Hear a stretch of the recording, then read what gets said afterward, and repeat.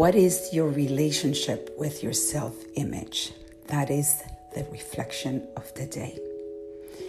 Self-image. It is definitely a challenge for all of us. I think sometimes in different stages in our lives, we deal with an image where we stand in front of the mirror and we don't like what we see. So this reflection today comes from speaking with my daughter, who's 12 years old. As some of you that follow me know that I have a 12-year-old daughter, and she's definitely going through those changes, getting closer to the teenage year. And I have the privilege to be able to hear her tell me how she feels that she's not pretty enough, that maybe she is gaining weight. And obviously parents listen to that and you worry. And I started talking to my niece, who's a doctor in psychology, ironically, for children. And I got many advice from her. And one of the advice was, tell your daughter how you look at yourself. Self-image is something that I worked for years and years to be able to accept, to be able to embrace my body. There is so much of my body that I didn't love. But little by little, with those daily deposits, I learned to love and accept my body. There was a conversation that I had with her, and I showed her, I said, I want to show you my stretch marks. And I know that you've seen them before because she sees me comfortably walk in my house without clothes, but I wanted to point it out to her. And I said, these are beautiful. These stretch marks are the most beautiful thing I own in my body. And I asked her, do you know why? And she's like, Mommy, that's crazy.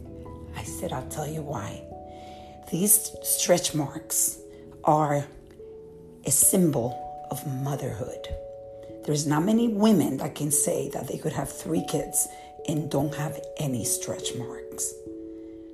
They're beautiful because they are the evidence of motherhood. They're the evidence that this body went through a transformation to be able to carry you for 9 months. And it was the most beautiful job that I've had in my life, and the most important one.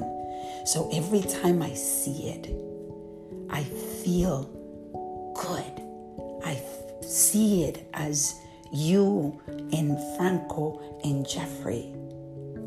It reminds me of that beautiful time when you guys were being carried by me. So everything is perspective. I tell her how my body is perfectly imperfect because there's no perfection. But for me, this body is beautiful with all of its imperfection. I am not perfect, but I accept it. And I look at my imperfections as part of life, and they're beautiful. There is the other thing with women especially. We have cellulite. There's nothing wrong with that. I don't see many women. I mean, you have to be like my daughter's age, 12, to 16 or whatever. But cellulites are part of women. It's part of also motherhood. I remember a doctor explaining that to me and saying that women are built with a lot more fat because they carry children. This is part of the build of your body to be able to do that. And men have a lot less fat in their bodies. They're built with more muscles. So if we embrace that, we understand that cellulites are part of life and they're here to stay. And as we get older, they're going to get even worse. But if you learn to see the beauty even in that, then when you look at yourself in the mirror, you love yourself. Ultimately, what matters is that you have life. let's reflect, reset, and reconnect.